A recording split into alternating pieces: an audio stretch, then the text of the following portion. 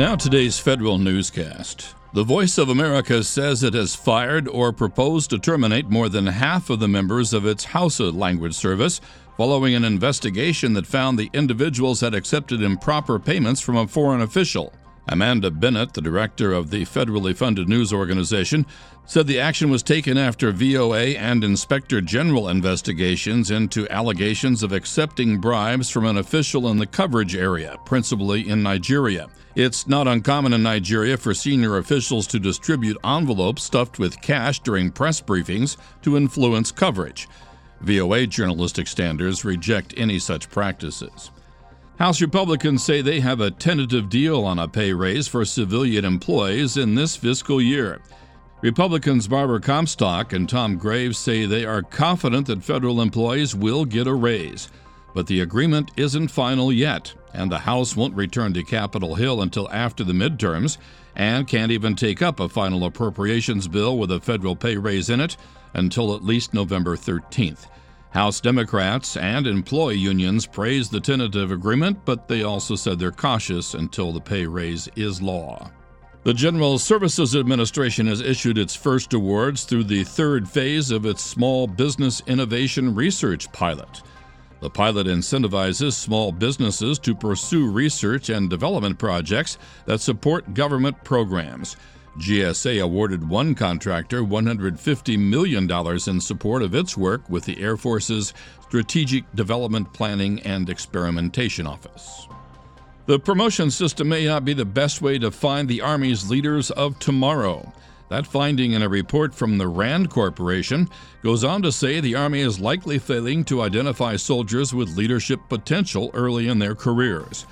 The report credits the non-commissioned officer education system for doing a better job than the promotion system in assessing the needed attributes of a good leader, and they say it could be a key to keeping junior soldiers in the force. Meanwhile, the Navy is getting creative with its career path for pilots. An announcement from the service states that a selection board will convene in late November to pick 20 Navy pilots who were passed over for command or want to avoid a desk job to become flight instructors. The White House has issued a long-awaited report on vulnerabilities in the defense industrial base. Here's Federal News Radio's Jared Serbu. The study, a year in the making, says the defense supply system has too many single points of failure, especially at the level of lower-tier suppliers. It identifies 5 root causes, including federal budget uncertainties that threaten small equipment makers. Later today, the president plans to sign a handful of actions to bolster industries the Pentagon views as threatened using authorities in the Defense Production Act. Jared Serbu, Federal News Radio.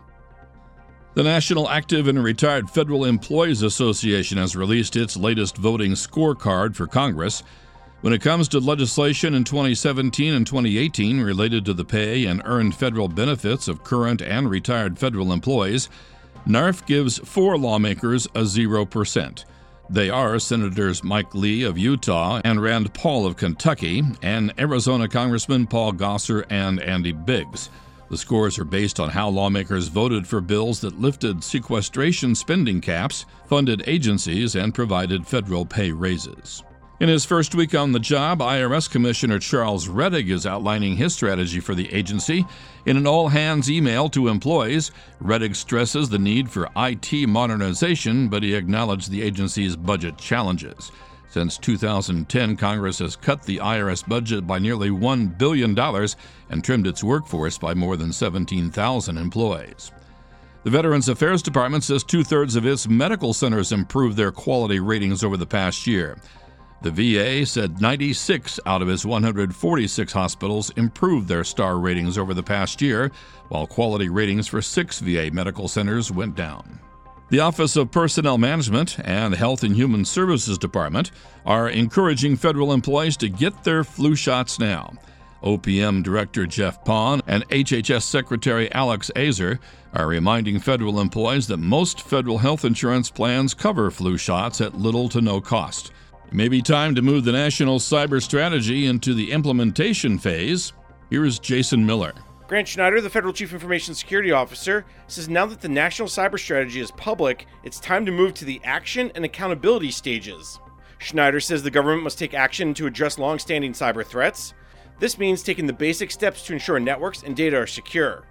And through this strategy, Schneider says public and private sector leaders and bad actors alike must be held accountable for their actions. I'm Jason Miller.